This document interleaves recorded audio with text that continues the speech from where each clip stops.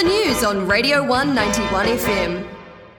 Tēnā koutou I tēnei ahi ahi. This is the news on Radio 1 Te Rau Irirangi Kotai for Rapere, Thursday the 26th of August. Ko Saneina tēnei.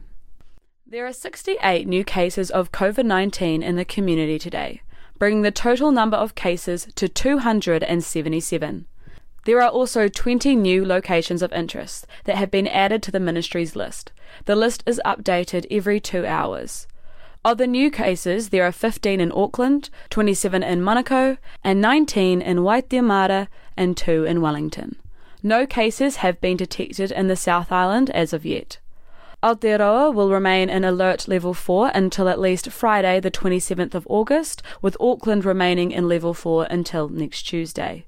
Anyone with COVID-19 symptoms should stay home and contact their local healthcare provider or Healthline at 0800 358 5453 to arrange a test. Keep a lookout for vaccination centres near you. A drive-through COVID-19 vaccination centre is operating at the Edgar Centre in South Dunedin and is open to anyone over the age of 12. Otago University has announced that they will be giving a 5% grade bump to all internal assignments and tests that took place during lockdown. The email went out to all affected students yesterday and applies only to assessments scheduled between Wednesday the 18th and Friday the 27th of August. Bachelor of Arts and Science student Sean Davies said that he feels the grade increase is fair. Good, it's fair, justified. Lockdown is just not really conducive to learning. Living, working at home in the same space. Sean was also one of the many students that took a 2-hour test yesterday, which was slightly disrupted due to loud music from locked down neighbours. They changed the format then because it was going all online. Still closed book, so no multiple choice, just short answer questions and the 2 essays in 2 hours, which is fine. It's a lot, but I was feeling quite prepared. But, you're at home, you have the unexpected stuff that comes up. For instance, my neighbours decided today was the perfect day to drink. The first 20 minutes of my test, I was rereading the question a million times to make sure it made sense in my brain, while D&B was just blasting. Sean called the transition from in-person learning to online quick and disruptive, as it can take a while to get accustomed to a new environment. The university stated that they may consider further academic provisions if the lockdown is to continue beyond the mid-semester break, which starts early next week. Minister of Education Chris Hipkins says he is not ruling out additional financial support for students during this Level 4 nationwide lockdown, only days after the Prime Minister said Cabinet had not considered the issue. The Minister was asked at the daily 1pm COVID-19 press conference if he was considering offering students an extra $1,000 in course-related costs, as was done in 2020, noting that online learning may require extra tech expenses. Minister Chris Hipkins responded, saying that although we are only in our first week of lockdown, they are looking at supporting people in the best way they can. The duration of the lockdown that we're dealing with at the moment will be one of the factors that we consider in doing that. So I'm not ruling anything out in terms of repeating some of those supports that we had last time. We're also looking at the hardship fund. For more updates, there will be a press conference at 1pm today.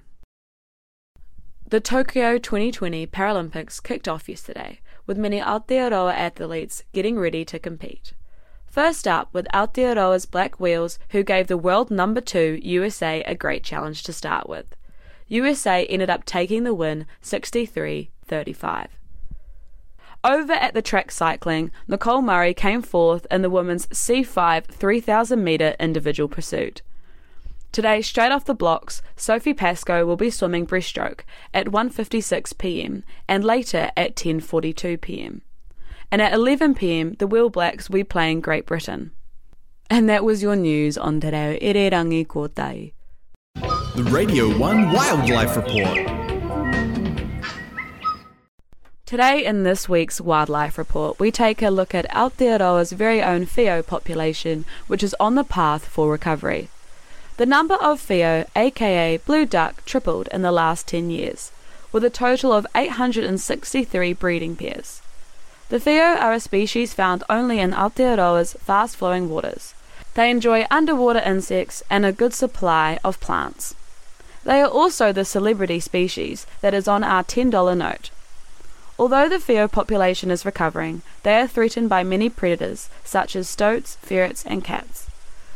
Doc's success with the whio Forever National Recovery Program with the help of Genesis Energy is something that Aotearoa can celebrate. To find out more about the whio species, you can head to doc.govt.nz.